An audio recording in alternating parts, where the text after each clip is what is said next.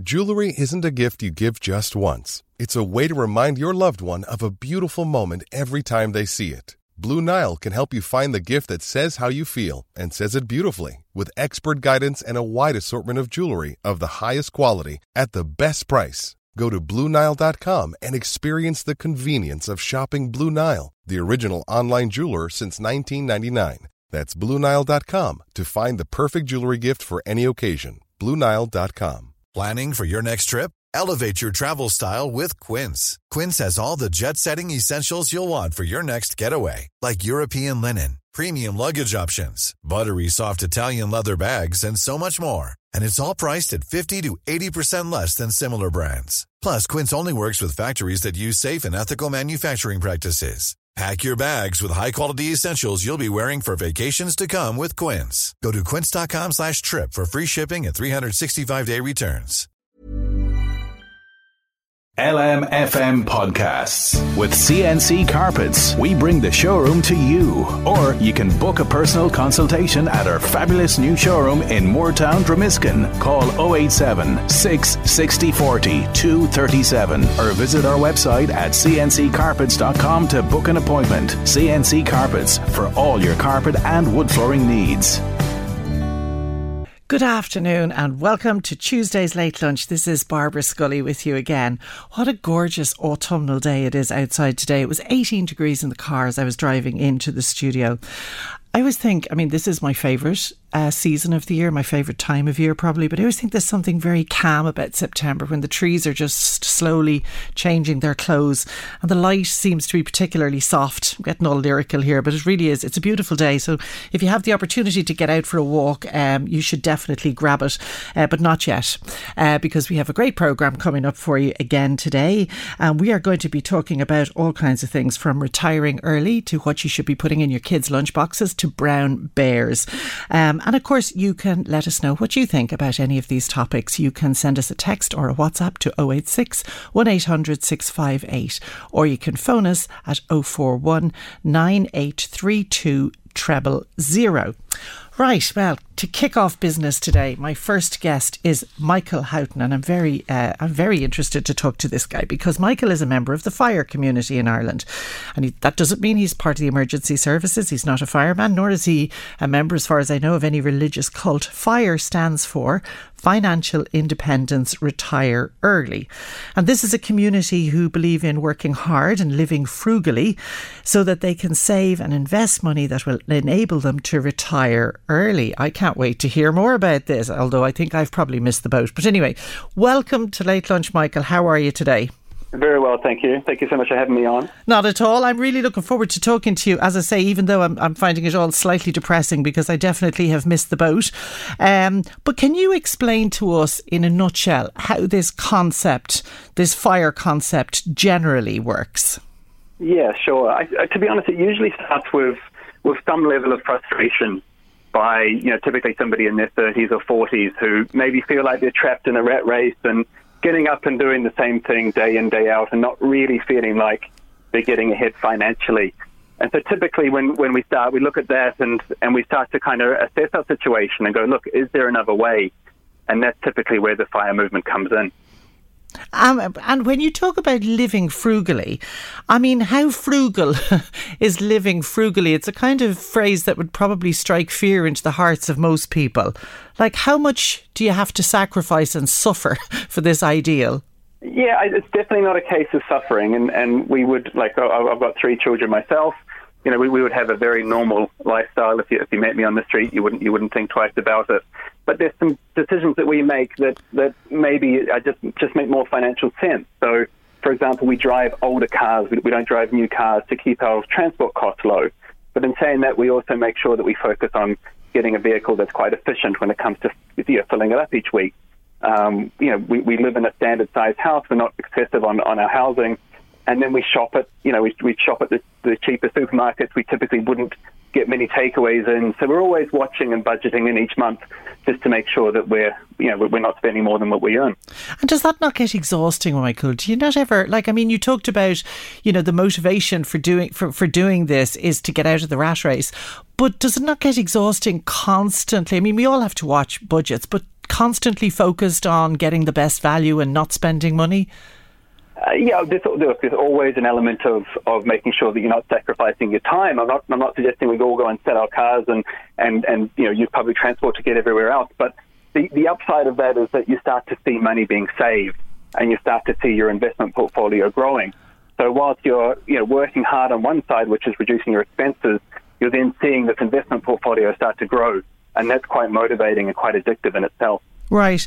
Okay, I'll come back to that in a moment about the investments, because that's another thing that baffles me completely. But let's go back to the fact you mentioned there that you have 3 children. Are your children reasonably young? I mean, they must be, because you're young. The youngest is 5 and the oldest is 11. So, okay. They keep us busy. Okay, I'd say they do. But you haven't really kind of hit the really expensive time with kids yet, which is when the 11-year-old is probably starting to make noises about technology and, brands and getting, various things that tend to cost a lot of money. Have you started to negotiate that yet, or how are you anticipating that you will negotiate that when you get to that point? Yeah, it's an interesting one. Our children definitely appreciate the value of money, and I think they've learned that through us, I guess. So they're always conscious of the fact that, when they're asking for something, that it might be expensive. Now, the best example I can give is my 8-year-old recently asked for a virtual reality headset. Right. And we picked one up secondhand for around €300. He played with it for a week. It's now collecting dust in the corner. So that was a conversation with him to kind of sit down and go, look, did you really need that? Yeah. Is that something that you really needed? Or maybe next time, rather than it being a present, why don't we see if we can, what can we do to maybe you pay for some of that, even if he were to save, say, €50 of that. It might make him think twice about if he really needed it or not. So just trying to put through some of those. But yeah, absolutely. Look, trying to retire early with children, especially in Ireland, where cost of living isn't exactly the lowest in Europe, is extremely difficult. But sometimes as well, it's about looking beyond that period as well. So everybody has a different journey and a different plan. And for many people in Ireland, early retirement looks like something maybe in their early 50s, when the kids have finally maybe left university and they're starting to become more independent. Yeah, lol to that, she says, having just turned 60. But anyway, are your children aware of the fact that they're living, if you like, more frugally perhaps than some of their peers? And what do they think of that? Definitely. It's interesting. Like, for example, my son, when he had his communion, he actually put his communion money into an investment property. No way. At the time. Yeah. Sorry, just say that again. Your son made his communion. He did, and he had €500 in cash received. And at the time, we were buying an investment property. So I said, look, would you like to actually put that money as part of the deposit that we're going to be putting down? And I calculated basically a share for him, if you like, just through paper. And so he's always asking, how much is the house worth? How much is my share worth?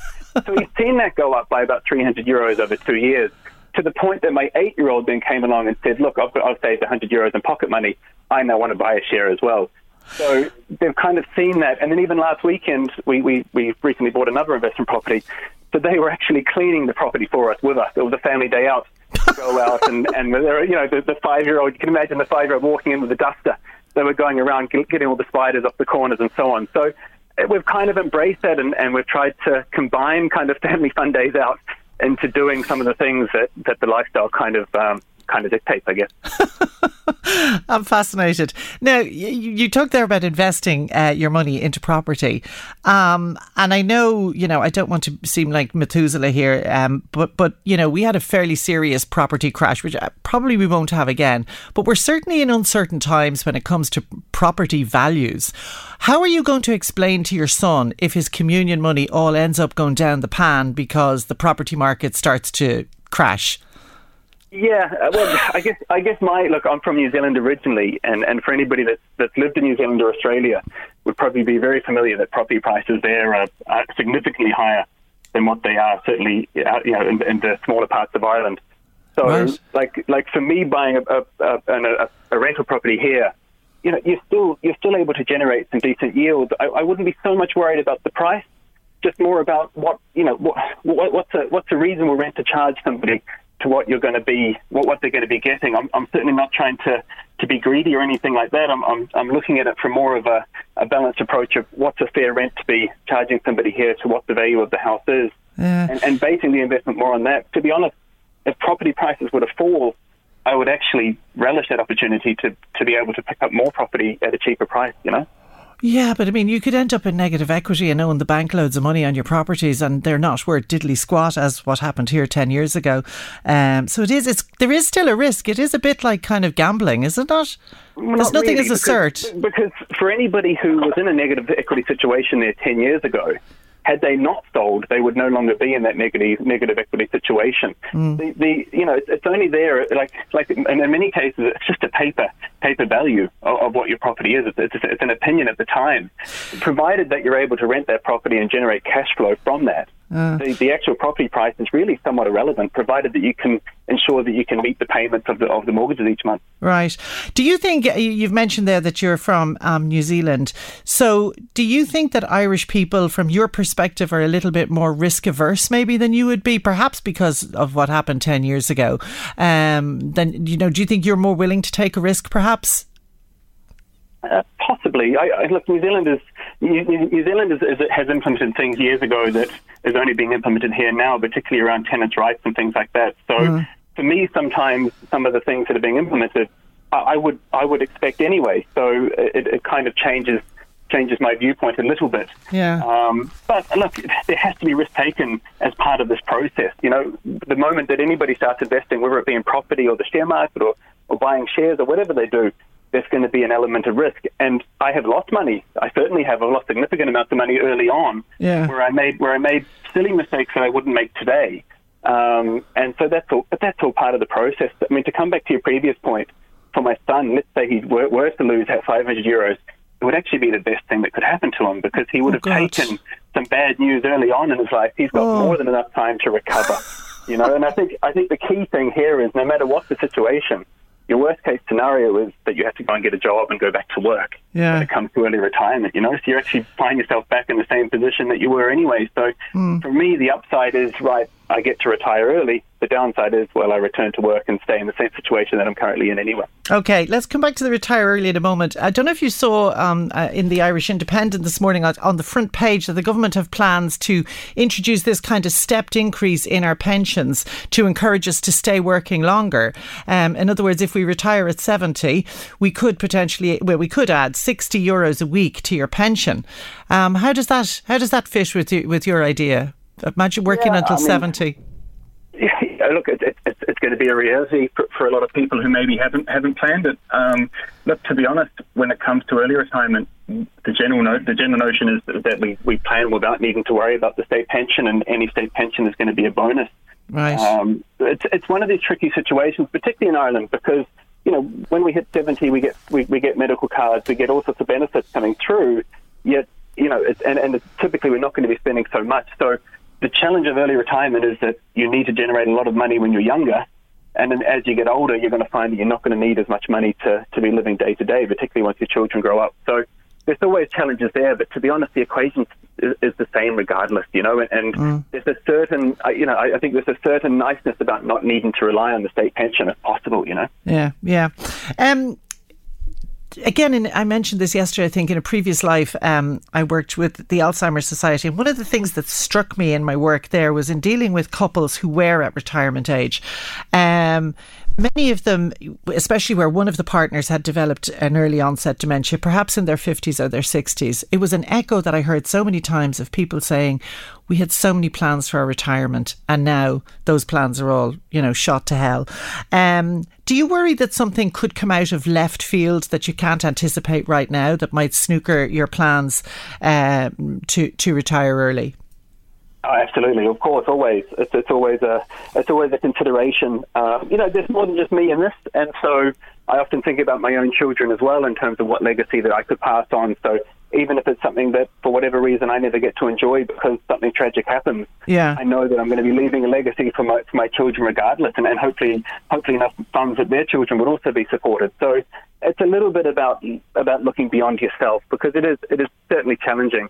But look, the way I would look at it is that the ultimate thing that you can buy and you can spend on your money is your own freedom. And that's something that you can't always put a price on. So that's really the sacrifice that we're making. And truth be told, day in, day out, it doesn't always feel like a sacrifice because we're just so used to it as a habit, it's ingrained in us.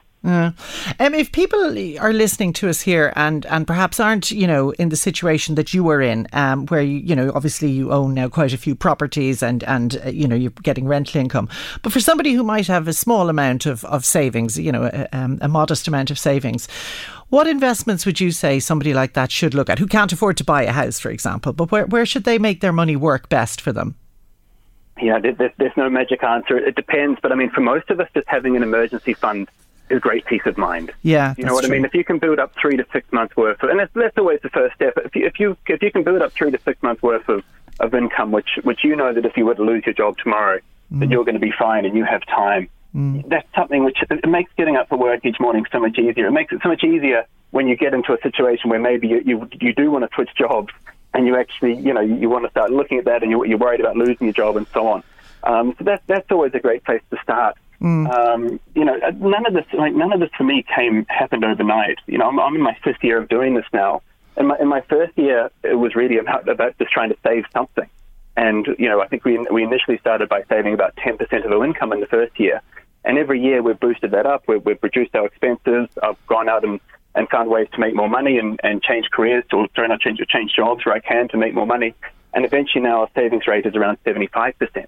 Sorry, say that again to me slowly. Your savings rate is around 75%. Yeah, exactly. So we'll be saving about 75% of our income at the moment. I can hear people falling off their chairs all over the place as they listen to that and going, holy God.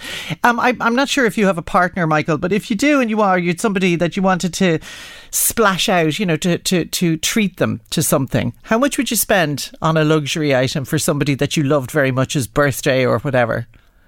Yeah, well, I mean, my wife is actually turning 40, and we're off to Paris for the weekend. So, that's something that's going to set us back probably 300 or 400 euros. Obviously a big birthday, but we plan. Sorry, how much is it going to put you back, Michael? Probably 300 or 400 euros. So you're doing it on the cheap.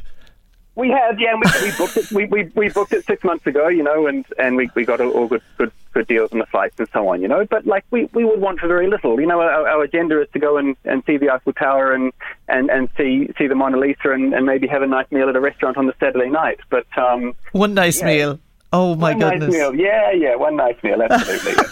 I hope to God my husband isn't, even though I know we've missed the boat on this, I hope to God my husband isn't listening and getting ideas. You're not staying in a 5-star hotel, I wouldn't think then, are you? I don't think we are. No. Not from the reviews I saw, but yeah, no. Look, and again, I also have a golf membership, and there's certain things. So a lot of these things, it's about prioritizing. If somebody liked going to and staying at 5-star hotels, then do that. If you can justify the money, and the money is going to ultimately unless for you. Unless, Michael, they're married to you.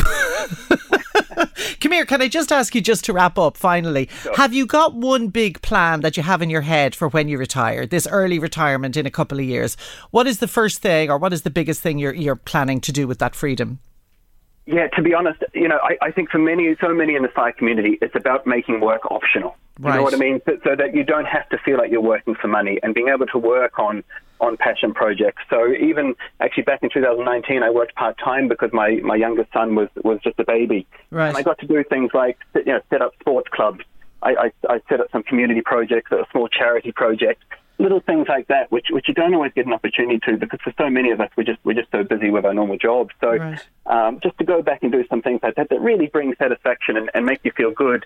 And you're not just doing it because you're getting a paycheck at the end of it. Okay, Michael, if people are interested and want to kind of know more, is there a way that they can contact this fire community in Ireland so that they could get help and advice if they should? Yeah, certainly. So we have a very active Facebook group. There's a couple of groups on meetup.com, and I have my own podcast, which is the Irish Fire Podcast. Oh, good. If you just pop that into Google, you can follow more of my story there. Okay, well, I think you've given us loads of food for thought. I'm a little bit depressed. But anyway, you've given our listeners loads of food for thought, and we appreciate your time today. Thank you very much, Michael. That was Michael. No worries. Thank you so much, Barbara. Michael Houghton from the fire community in Ireland. I'd love to know what you think about this. Do you think this is something you could do? Could you live frugally in order to retire early? Let us know. Send us a text or a WhatsApp 086 1800 658. But stay with us here on LMFM. After the break, we have 2 more tickets to give away to the Don McLean concert. The Late Lunch with Blackstone Motors Opel. Drogheda Drogheda to Dorkin-Cavan. Discover the all-new Opel Grandland with its bold design, digital cockpit, high-tech features and a choice of petrol, diesel and plug-in electric hybrid. Visit blackstonemotors.ie. And you're welcome back to Late Lunch. It's Barbara Scully here with you. You can get in touch with us by sending us a text or a WhatsApp to 086 1800 658. Now, I think I have a treat in store for me anyway, who's a bit of an animal lover, because did you know that Ireland was once home to brown bears? Big, huge brown bears. Bear bones have been found in the caves in County Clare. They could be about 2,500 years old, but still. We also used to have a large flightless bird called the great auk, which is now extinct. The last one was spotted in Waterford in 1834. Imagine that, a big yoke like a penguin that didn't fly. And Ireland, of course, was home to wolves. Their fate was sealed by Cromwell. Nice fella, that fella. And they were hunted to extinction. The last wolf was killed in County Carlow in around about 1786. One man who knows all about this and lots more is Killian McLaughlin, who runs an amazing sanctuary up in Donegal in Burnfoot called Wild Ireland. And I know how fantastic it is because I've been there and I've met Killian before. So hello, Killian. Thank you for joining us today. Hi, Barbara. Are you well? You're welcome. I'm very well. Very well. Good. Listen, I want to ask you first of all about, because I remember listening to you in real time, as it were, up in Donegal in 2019, talking about the wolves. You're clearly passionate about wolves. So tell us a little bit about the relationship that Irish people had with the wolf before our thinking got bent out of shape. I think you'd agree, by Cromwell mainly. Yes. So the Irish people respected and revered the wolf, and they called him Mac Tír. A lot of people will be familiar with that phrase. And it means son of the land or son of the country. And in Ireland, most people know that the land is king, especially if you're talking to farmers. The land is king, and you can imagine that Mac Tír, son of the land, the prince of the land, it was like a term of royalty, and they respected and revered the wolf as such. The Irish people didn't even hunt them. Cromwell put a bounty on their head in 1653, and it was a substantial amount of money, £5 on a male and £6 on a female. And that was a lot of money back in the 1600s, as you can imagine. And even then, the Irish people didn't take up that bounty, partly because they weren't allowed to carry guns, but mainly because they had this respect and reverence of the wolf. Almost a bit like what we see in the films with the native people of North America, the way that they respect wildlife and nature. And I think most indigenous native people had that respect and reverence until, as you said, our thinking got put out askew by sort of silly ideas about wolves attacking people. And I believe that came from the big battles that used to take place between the English and the Irish. And when the English came to collect their dead from the battlefields, they saw the wolves scavenging on the dead bodies, and they got this idea that the wolves might be fighting with the Irish. So that was part of the notion of that they had to exterminate the wolf as such. Good Lord, yeah. So you're saying that before that farmers, and I know there weren't big farmers in Ireland then, but that the people of the land got on quite well with the native population of wolves. In those days, farming was very different. We didn't have these big, silly animals that don't recognise danger. In the old days, if we look at our native breeds, they all had horns, big horns, and they had instincts that they could defend themselves from wolves. And if we look at our close neighbours on the continent, particularly in the north of Spain, I was there earlier this year, actually, and the fields are full of cattle, the fields are full of sheep, they're full of livestock, and they have one of the biggest populations of wolves in Europe. So there are ways of farming with wolves. Even having a shepherd dog in the field that'll chase off the wolf if he comes near your livestock. So, very soon Ireland is going to be the only country still within the EU that doesn't have wolves. So, are there wolves in the UK?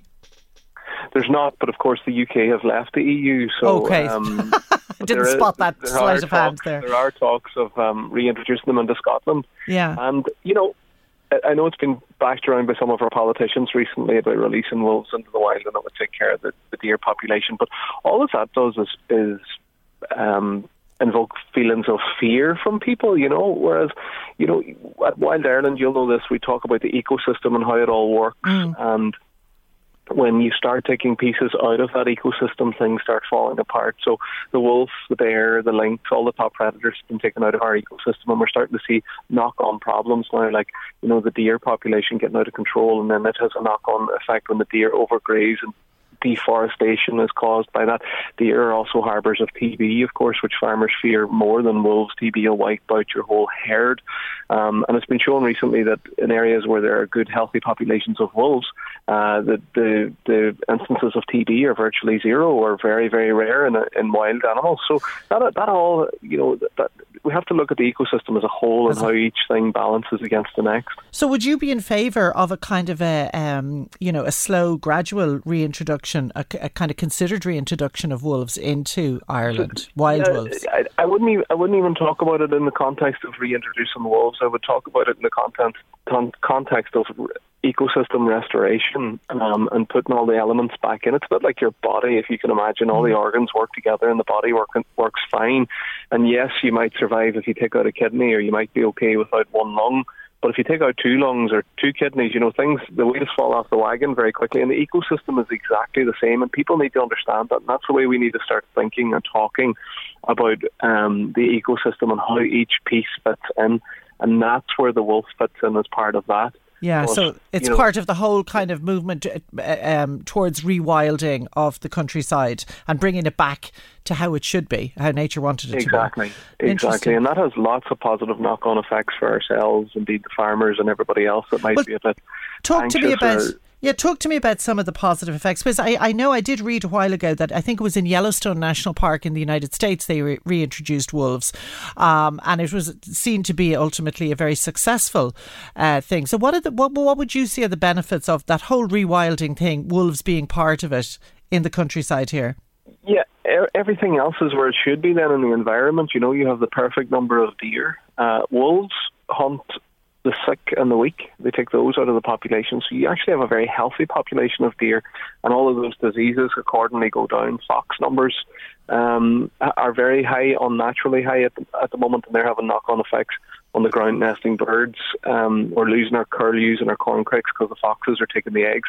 But when you have the wolf there, they keep the fox numbers in check. You have the perfect number of foxes, and that allows the ground nesting birds to get enough chicks through to adulthood. And they saw this in Yellowstone. It's a perfect example of when the wolf was reintroduced, that everything else fell into line. So they had the deforestation from deer overgrazing. They had the foxes overpreying on the ground nesting birds. But the most interesting thing that happened in Yellowstone was actually they looked at satellite images from 1995, before the wolf was introduced, and today, and the river that runs through Yellowstone National Park has actually changed its course. Wow. Because with the presence of the wolf there, the trees and the bushes along the edge of the streams and the rivers were able to grow. The deer weren't eating them, and that slowed down erosion, and the river started to meander more. And a meandering river is good news for people that live downstream, because a meandering river actually slows down flood. Oh, what a pity. I think we've just lost the line there to Killian. Louise is going to try to get him back on the line, because I just think that is so interesting. And I must ask him when he comes back, but as far as I know, wolves were the top predator. I don't know what the top predator is naturally that occurs in our environment now, but you can understand how by bringing, the ecosystem back into how it should have been might be a win-win for all of us, including climate change. Killian, are you back with us there? I am. Sorry. What happened? Don't know what happened there. Can I just ask you, I was just waffling there about, are wolves would they be, if they were reintroduced, like the top predator? Like, who is the top predator that we have now in the wild in Ireland, or do we have such thing? Our top predator at the moment is the red fox. They're the largest predator, yeah. And then the badger would be... Yeah, and they're not really predators. Like, they're only predators of small things, so yeah. Correct, yeah. So the fox is a big one at the moment. So there's nothing above the fox keeping the deer or larger animals in check. In check, that's interesting. I could talk about that all day, but let me move on to brown bears, because as I said in the introduction there, Ireland was, a long time ago, home to brown bears. And I know you have done amazing work in rehabilitating some brown bears from very sad situations in Eastern Europe. Can you tell us, first of all, before we talk about the particular particular project that you're working on at the moment. Can you explain to us what happens when you take these bears that are being kept in less than ideal situations, very often as tourist attractions, fed a diet of rubbish in a very small enclosure? What happens to these bears when they land up into beautiful Burnfoot in Donegal and into Wild Ireland? How do they react initially? With fear, absolute terror. The bears that I have at Wild Ireland were kept in horrendous conditions, and they had never even walked on grass, believe it or not. So when I opened the gate and released them into their habitats, which is a natural forest habitat, our big male Donica, who is 200 and something kg, he's a big boy. And to look at him, you would think he's afraid of nothing. But the poor thing, when he put his paw out onto the grass that first morning, it moved under his feet and he pulled back. He didn't know what it was. It terrified him. He had spent his whole life living on concrete, and that was a new sensation. So I had to teach him how to be a bear. I had to teach him how to forage, how to climb trees, how to just behave like a bear. And I've got a great picture in my head at the moment of you climbing trees and foraging and shouting at Donica, "Here, Donica, come on." Yeah, so basically what I did was I looked at what bears do in the wild and how they find their food, and that's what I did. So I chopped up the food really small. Yeah. I went out into the habitat every morning. We actually do it 3 times a day. We go into the habitat and we hide their food, and amazingly, our bears, we've had locomotion studies on our bears that looked at the amount of time that they spend walking, the amount of time that they spend foraging, swimming and resting. And those were compared to bears in the wild, and they were almost comparable, which is fantastic. Well done. It's taken us 3 years to get to this point, but we're actually seeing bear behaviour now from a bear, which is, it sounds silly when you say it out loud, but yeah. So it's never too late to rehabilitate these bears and to bring them back to being how they should be bears. Can you tell us now then, I know that you have a current project that you're working on, trying to get a bear, trying to rescue a bear. Is it from Russia? Yeah, there's 2 bears actually that are kept in horrendous conditions in Dagestan. Boo is the older of the 2 males, and he lives indoors in a stable, and he spent most of his life there. He's 7 years old. And then we have Teopa, who is a younger male. He's 5 years old, and he lives outside with no roof over his head. He has no shelter from the sun, no shelter from the rain. Or of course, Dagestan is very cold in the wintertime, and he has absolutely no shelter. The bears don't have water. The lady that looks after them has to go down to them with a hose, and they drink from the hose, because when she tries to give them a dish, they break it, bears being bears. Yeah. I was asked, could I help them? And for the last year or so, I've been working on the project. We were starting to get places, of course, and then Putin did what he did in Ukraine, and that has really put the big brakes on it. But we're working hard to rescue Boo and Teopa and bring them here to Wild Ireland and hopefully train them how to be bears again.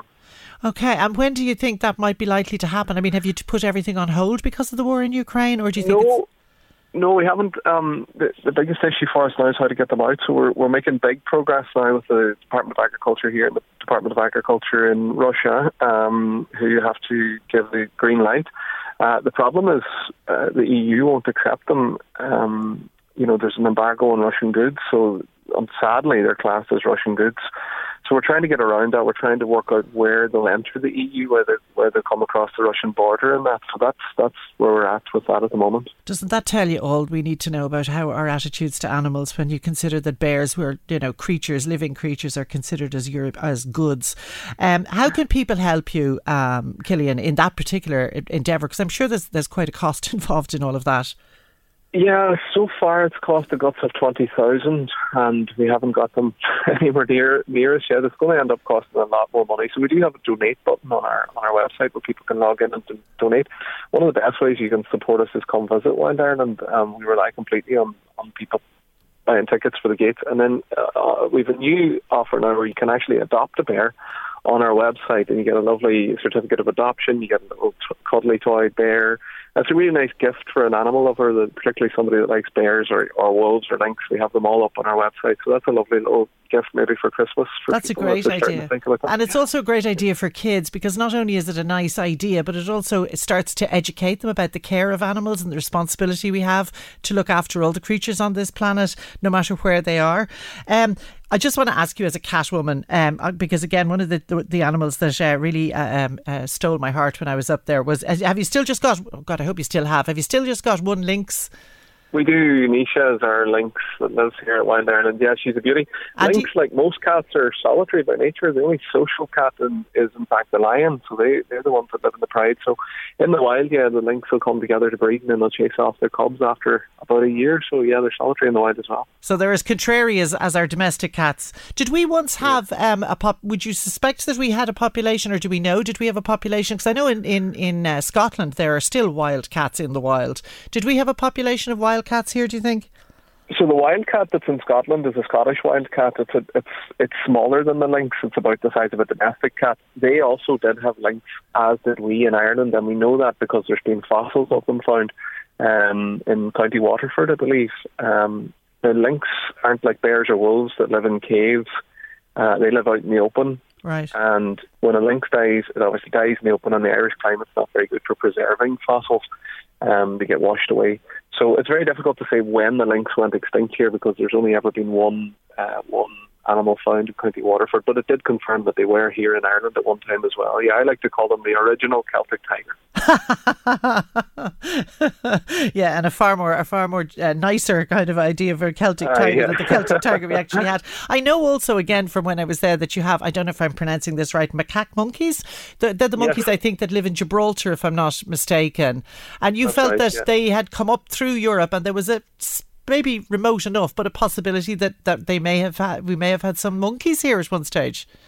So during the Pleistocene, Europe was a very different place. Sea levels were a lot lower, and the macaques were able to range right across most of Europe, and fossils of them have been found as far north as Norfolk in England. Wow. We don't know if they ever made it across the Irish Sea, but believe it or not, there have been fossils of them found here in Ireland dating back to 2,000 years ago. Right. But at that time, they would have been brought here by people. Why they were brought here, how they got here, we don't know. But they were certainly brought here by people, and it showed that there were trade routes between the Mediterranean and Northern Ireland at a time where they didn't think that was possible. So they're fascinating. They come from the Atlas Mountains in Morocco that get really, really cold in the wintertime. So the Barbary macaques love the climate here in the wilds of Donegal. Believe it or not, they're not put off by the cold. Yeah, it's funny because we always think of monkeys as belonging in jungles and places where there's high temperatures. Killian, where does your passion for this work? Because I mean, this really is. It's not easy work. I mean, it sounds, it's very laudable, but it must be really tough to keep the place going, to deal with the kind of sadness of bears and other animals who've been treated badly. Where does your passion for this work come from?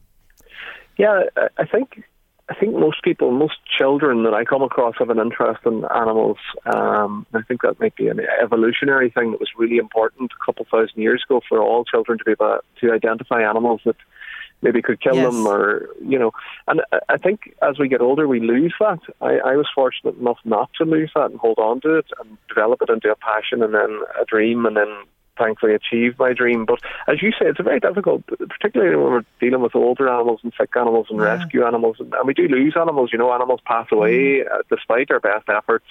And it's tough, it takes a lot to keep going. But then when you look at the rewards, and we see like a bear that's afraid of grass now out running around climbing trees, and it really gives you that reward. And educating people as well about wildlife. And people leave Wild Ireland, I think, almost with a sense of loss, that we've lost all of these animals, and that makes it all worthwhile, Yeah, I remember being struck by you saying that, you can sleep with the sound of wolves howling, which is not a sound that most people in Ireland, but at one stage a lot of people in Ireland would have heard. Listen, can I thank you for your time today, Killian? I absolutely can recommend a visit to Wild Ireland. It was one of the best days out I had in 2019, just before the world all went to down the pan, and it is a wonderful sanctuary, and it is a great place to visit, a great place to bring kids and to educate them. And look, continued success with all your work, and I hope we manage to get those bears out of Russia. And if people can help, go onto the website of Wild Ireland and make a donation or adopt a bear, or better still, get up to Donegal. You can fly up to Donegal. It's an amazing flight, actually. It's a beautiful journey up to Donegal, and go and visit Killian and the bears and the lynx and the wolves up in Wild Ireland in Donegal. Killian, thank you very much for your time today. Thanks, Anya. Stay with us here on Late Lunch, because after the break we have two brilliant songs for the 2 on Tuesday. The Drogheda to Dorkin Cavan. Discover the all-new Opel Grandland with its bold design, digital cockpit, high-tech features and a choice of petrol, diesel and plug-in electric hybrid. Visit blackstonemotors.ie.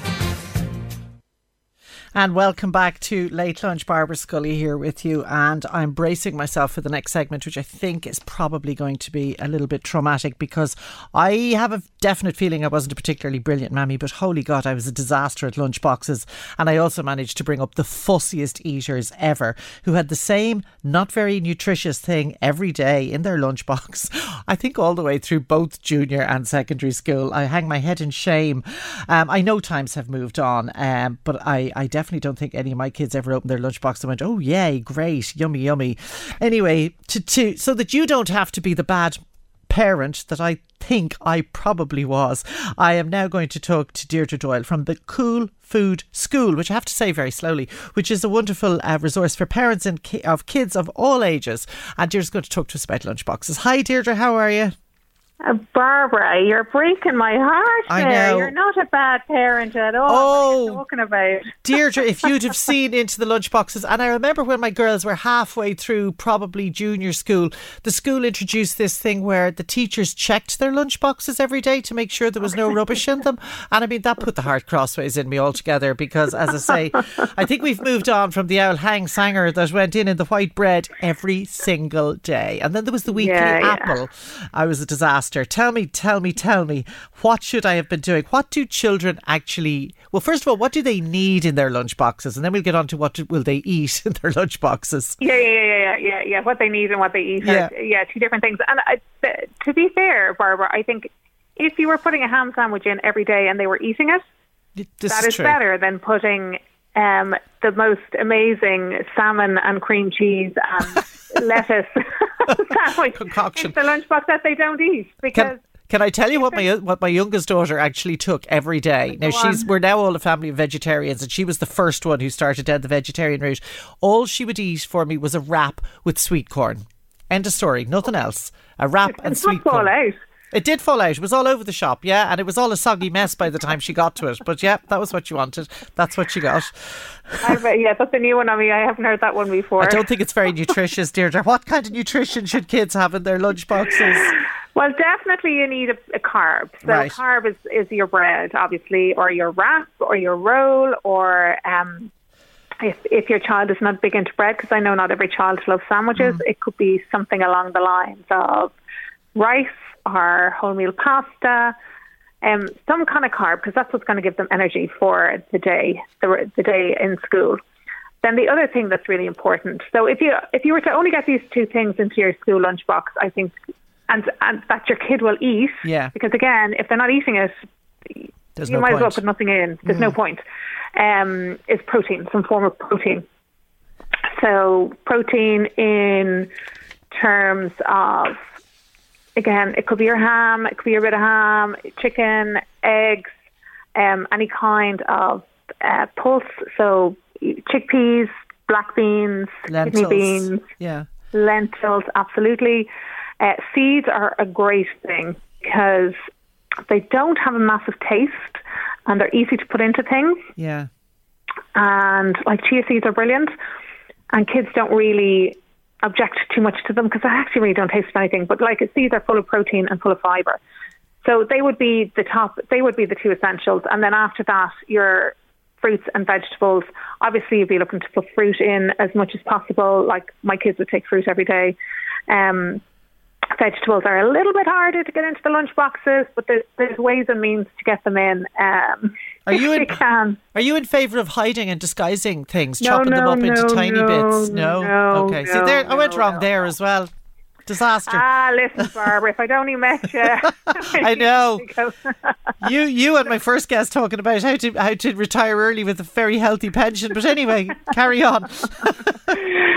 You were only doing your best at the time, I'm sure. That's a great excuse, yeah. Yeah. I'm not a fan of that because basically your child doesn't know what they're eating. Yeah, and true. If they don't know what they're eating, how are they ever going to know that they like or dislike something? So, no, I don't agree with hiding it on the child. What I do agree with is using a vegetable in a way that makes it really tasty. So that could be chopping it up small and putting it with something else. But it's not hiding it. It's not kind of, sneaking it into the sandwich, so hiding it onto this piece of ham so that the child doesn't see it. And now I will admit I have done that a couple of times with lettuce, like years ago, but I don't do it anymore. But absolutely you can, and hiding is the wrong word. You can use vegetables in a way that they're not 100% discernible, but if your child is involved in the cooking process, they know what's going into something, then that's okay. I'm all on for that. But hiding per se, no, I wouldn't be a fan of that now. And you also then maintain that we should be getting our children involved in preparing their own lunches as early as possible. How early is as early as possible? Are you talking transition year? Listen, Barbara, transition year, are you having a laugh? No, from junior infants on, I would be saying. Junior infants? Junior infants, absolutely. Why not? Okay. I work with children from about age 3 upwards, so I can see what they can do, and they are well able from a physical perspective to do it. It's just us parents are reluctant to let them do it for a whole manner of different reasons. I mean, yes, it's slower, it's messy, it takes time. But can I tell you, I want to put this out there so that people are not, in 10 years' time going, oh, why didn't I know about that sooner? You in 10 years' time will be so glad that you put the time in with your children when they were younger to show them how to make their school lunches. Mm. Because now I haven't made a school lunch in years. Oh, God. So my kids make their own all the time. I don't get involved in it. They make them, now getting them to clean up is a whole other story, but anyway, that's not what this segment is about. I'm still trying to teach my 22-year-old that bit, yeah. Oh, listen. And do you find that kids enjoy the power they have or the autonomy they have in making, maybe not 3-year-olds, but a little bit older, do they enjoy the fact that they get to make their own lunches? Do they then get to decide what they want in their own lunchbox within? So within reason. So first of all, they know what's in their lunchboxes, so there's no surprises. Right. They're only going to put stuff into their lunchboxes that they're happy to eat, so you know that the lunch is being eaten. Because again, going back to the sweet corn wrap, if your daughter wasn't going to eat it, if you were putting in something else like the salmon sandwich and she wasn't eating it, well then the sweet corn wrap is better than nothing than the salmon sandwich. But so I know parents out there are probably going, oh my God, if I let them make their own lunches, they'd bring in like jam and sugar sandwiches, they'd bring in 6 packets of crisps, but what you have to also, at the same time as you're allowing them to make their own lunches, is you have to follow a strategy called the Division of Responsibility in Feeding. So this is a strategy created by an American guru called Ellen Sater. Okay. And what she says is that there are parents have a responsibility and children have a responsibility when it comes to feeding. So the parents' responsibility is the what, where and when. So it's the what, the what they eat, the where they eat it, and the when. So that means that we provide the food, so that's the what. Right. We provide it where, so in this instance it's going to be in their school lunches. And the when then, that's different. So this is an overall thing, so you would use it at home as well. So we are providing the food that we want our children to eat. The how much and if at all is the child's responsibility. So their responsibility is to eat whatever they want that we have provided. That's very important. We have to provide the food and then they decide whether or not they eat it. Right. It's not our responsibility to sit over them waiting for them to eat their food, spoon feeding. That's not our responsibility. We just provide the food and walk away. So in the case of lunch boxes, it's very simple. If you want your child to eat a tuna sandwich for lunch, you provide tuna for lunch. You don't offer jam. You don't have it. This is the modern version of what my mother used to say to us, which went something like, "Do you think this is a hotel? There isn't a menu. That's your dinner." That's it, exactly. Yeah. So I think what we're offering children too often is too many choices. They get overwhelmed, and then they stick with what they know and what is familiar to them. Yeah. Because I'm just giving a webinar on neophobia, which is the fear of new foods. And children are afraid of things that they don't know. I was just going to ask you about that, because I think that's one of the biggest challenges that parents have, is getting kids to try things. Try new things. Yeah, it is the biggest challenge. And the lunchbox is not the place to have new food. Right. Let me state that, because if they're not familiar with it at home, they're never going to try it in school. Yeah. And as you're probably aware, there's a lot of other things going on in school at lunchtime. They're having the chats with their friends. They're trying to get into the yard. They're excited, sad, anxious, whatever. So adding new food into that mix is not a great idea. It's not the time or the place, Yeah, not the time or the place, exactly. So you get the child familiar with the new food at home. And I am a big advocate of making food fun. And that is about things like, so for example, with tomatoes, I would encourage kids to smell them, feel them, cut into them, what do they look like on the inside, get a magnifying glass out, how many seeds are in that tomato compared to that tomato. Sure. Does a green tomato taste different to a yellow tomato? Yeah. Let's squash a tomato and see what it looks like when it's squashed. Let's spit it out and see how far it goes. Okay. All these kind of things. I know parents are going, oh my God. Spitting tomatoes all over my kitchen. Oh, Jesus, yeah. Listen, if people want to get more information, Deirdre, on this, because it is interesting, and I think we all I think our children need to learn. I had to learn about nutrition only a couple of years ago. And if I'd have done it when I was younger, it would have been a lot easier. Where can people get more information? From your website? Yeah, I'm at www.thecoolfoodschool.ie, or I'm on Instagram. I'm I do a lot of Instagram, so I'm at the Cool Food School. If anybody is interested in Instagram, I put lots of bits and pieces up there, and I'll try to make it as funny as possible. Excellent. That's what we all need. A bit of a laugh while we're learning. I know. Deirdre, yeah, absolutely. Listen, continued success to you in changing all the bad mammies like me, and making the better mammies and making our children healthier. Don't be saying that. Don't be saying that. Listen, I appreciate your time.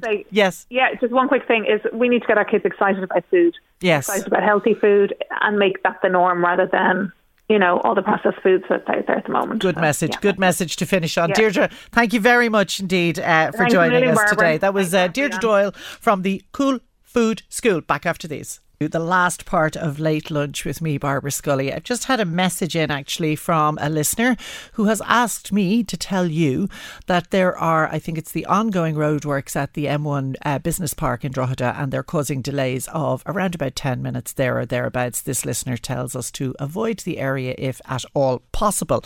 So that's a nice public service announcement there from a listener. Thank you very much for taking the time to let us know about that. Now it is time for our Artist of the Week, who is Don McLean. And I have good news for you, Nolene Curran in Slane. If you're still listening, you are today's winner of the 2 tickets to go and see Don McLean in concert in the 3 Arena in Dublin on the 7th of October. So I hope you enjoy that. I'm very sure that you will. And you can be in with a chance to win tomorrow. So stay tuned to Late Lunch all of this week. We've tickets to give away every day. Our song today from the Artist of the Week is probably one of his most well-known songs, and it is Vincent.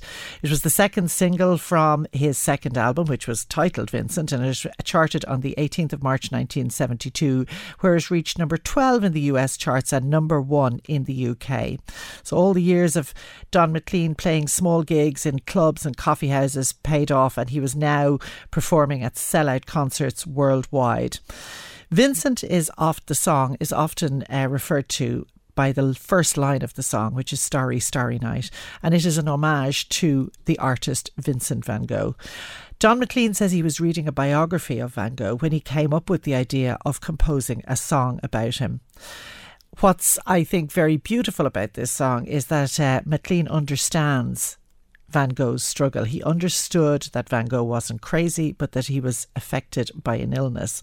In the song he says, "Now I understand what you tried to say to me and how you suffered for your sanity." If you listen carefully to the song, you'll hear that McLean not only sings about Starry Night, which is one of Van Gogh's most famous paintings, but also other paintings by the artist. But I think it's the heartbreaking lyrics that make Vincent such a timeless song, and that resonates with so many of us. This is Vincent. Starry, starry night. Isn't that just absolutely beautiful? I was lost there listening to that beautiful, beautiful song. Anyway, don't go away. After the break, we are going to be talking Debs. Does it put the heart crossways in you? We have Alan McCardle coming up from Debs Ireland to talk to. Don't go away. The Late Lunch with Blackstone Motors Opel, Drogheda, Dundalk and Cavan. Discover the all-new Opel Astra with its bold design, stylish looks, low running costs and innovative technology. Get ready to go further with the new generation Astra. Visit blackstonemotors.ie. I'm smiling here. We just got another message in from Eamon in Dunleer who says, don't be avoiding the M1 area where there's roadworks. Just leave 10 minutes earlier. Thank you, Eamon. You've got a choice there. So it's up to you whichever way you want to do that.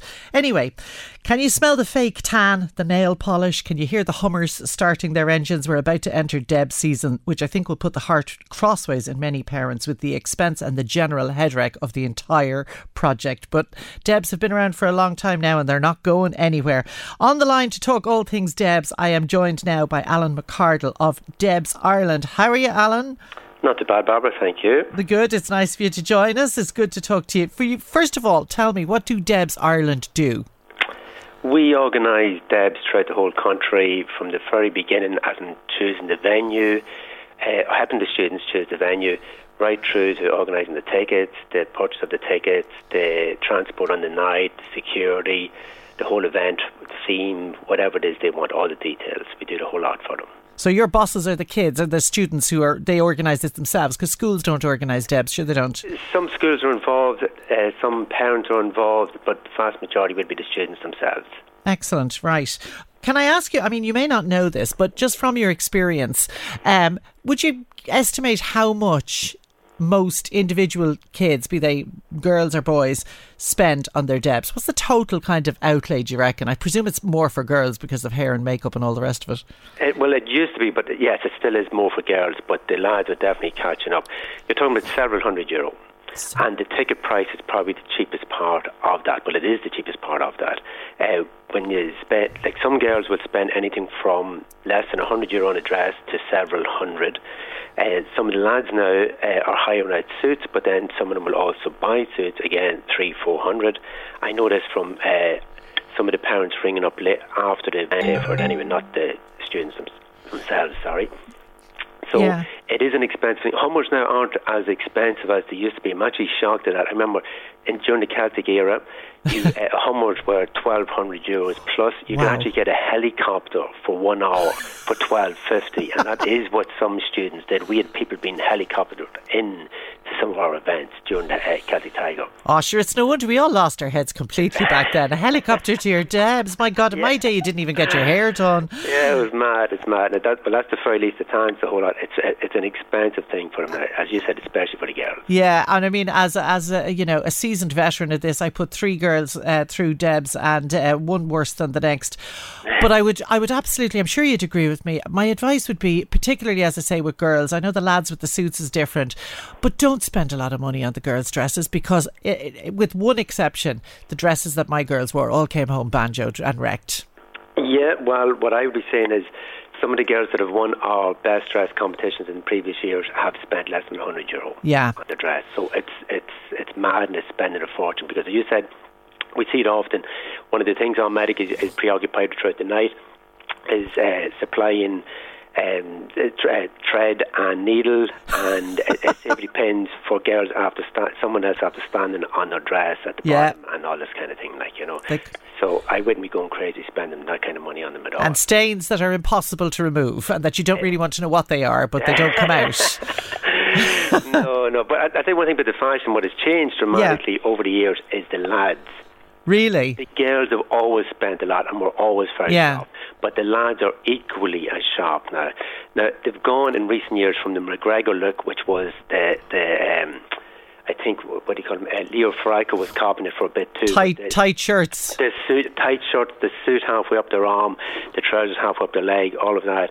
That's gone a little bit less. Oh, hallelujah. A little bit less fitted now, but they're very sharp. They're getting more adventurous with their colours, the material of the suit, the shoes, the footwear, the accessories, there are a lot more advantages now. It's really like fashion for the lads. It's just important. Isn't that great though? I mean, that's a real progress that we've made. You know, that like, you know, in my day, the lad just hired the monkey suit in black, and there was no, like, if you put on a fancy tie like that had a bit of colour in it, that was about as much as he could do. And now the ties match the girls, and the girls dress the whole lot, like, you know, so there's all of that. Yeah. Of course, the biggest stress, Alan, I don't think is something you offer, and maybe it's something you should consider. And again, I'm going back to both my own day and my own girls' days, is finding the date for the Debs. Yeah. That's usually the thing. You can buy everything else, but it can be hard to find a date. The date, actually, what a lot of people do now is, this is lads and girls, they go with their mates. I know back when I was going for the Debs, you picked a girl that was way out of your league, that would always say no to you, but you chance your arm, and the night of your Debs, she'd probably want to go to the Debs, so she'd probably say yes. Yeah. And that's what we normally do. But now it's completely different. So what we find is that anybody who isn't going with someone or very friendly with someone, they'll take a mate, or they'll just go with a group of friends. That's what they like. Yeah, brilliant. Do you think, just briefly before we wind up, Alan, do you think that young people are a bit wilder now than in your day or my day? My day was probably a lot before your day, but do you think people are young people wilder now? No. No? No. Even though our nights, our Debs back in the day we finished much early, like 2 o'clock or something in the morning, even though they'd finish now 4 or 5 in the morning. They are not wild, or no. I think we were a bit wild. Well, I'm talking about me, as I'm in 50 now at this stage. So, right, you're only a child. But what I do find is that on it now, an interesting trend that we've noticed more recently is that regarding drugs and all this kind of stuff, is that this year there's a lot less of it than there has been in previous years. Oh, that's good news.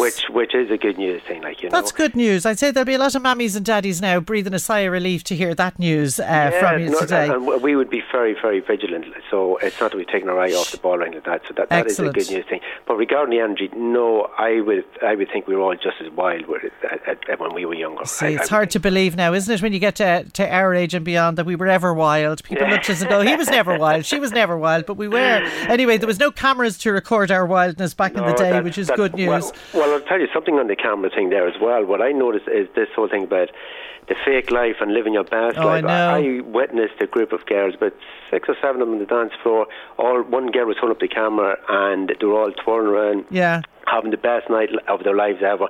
And as soon as that camera came down, they were looking at each other. They weren't even talking to each other on the dance floor. They weren't dancing. And I was thinking, they're going to send that to some girl who wasn't able to make their Debs, and that girl, someone's going to think they missed out on a great night. Oh God, that's a whole other conversation, isn't it, that we need to have. Listen, Alan, we have to leave it there, but thank you for joining us. The best of luck with the busy season ahead. I hope it all goes very well. No problem. Thanks, Barbara. Thank you. Don't go away. Next up is Eddie with The Drive. We are playing out today with a bit of Dermot Kennedy. This is Better Days. LMFM Podcasts. With CNC Carpets, we bring the showroom to you. Or you can book a personal consultation at our fabulous new showroom in Moortown, Dromiskin. Call 087 660 40 237 or visit our website at cnccarpets.com to book an appointment. CNC Carpets, for all your carpet and wood flooring needs.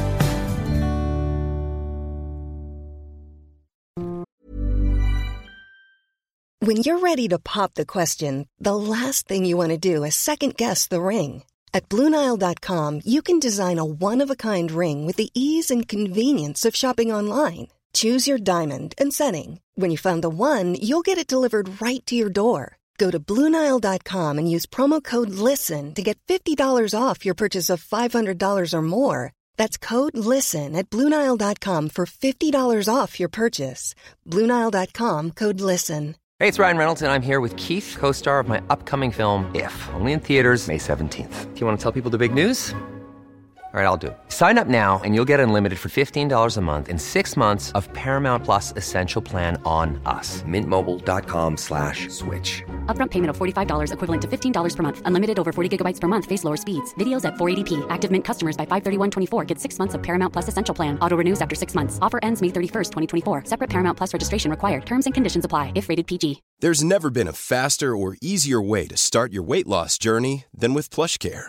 PlushCare accepts most insurance plans and gives you online access to board-certified physicians who can prescribe FDA-approved weight loss medications like Wegovy and Zepbound for those who qualify. Take charge of your health and speak with a board-certified physician about a weight loss plan that's right for you. Get started today at plushcare.com/weight-loss. That's plushcare.com/weight-loss. plushcare.com/weight-loss.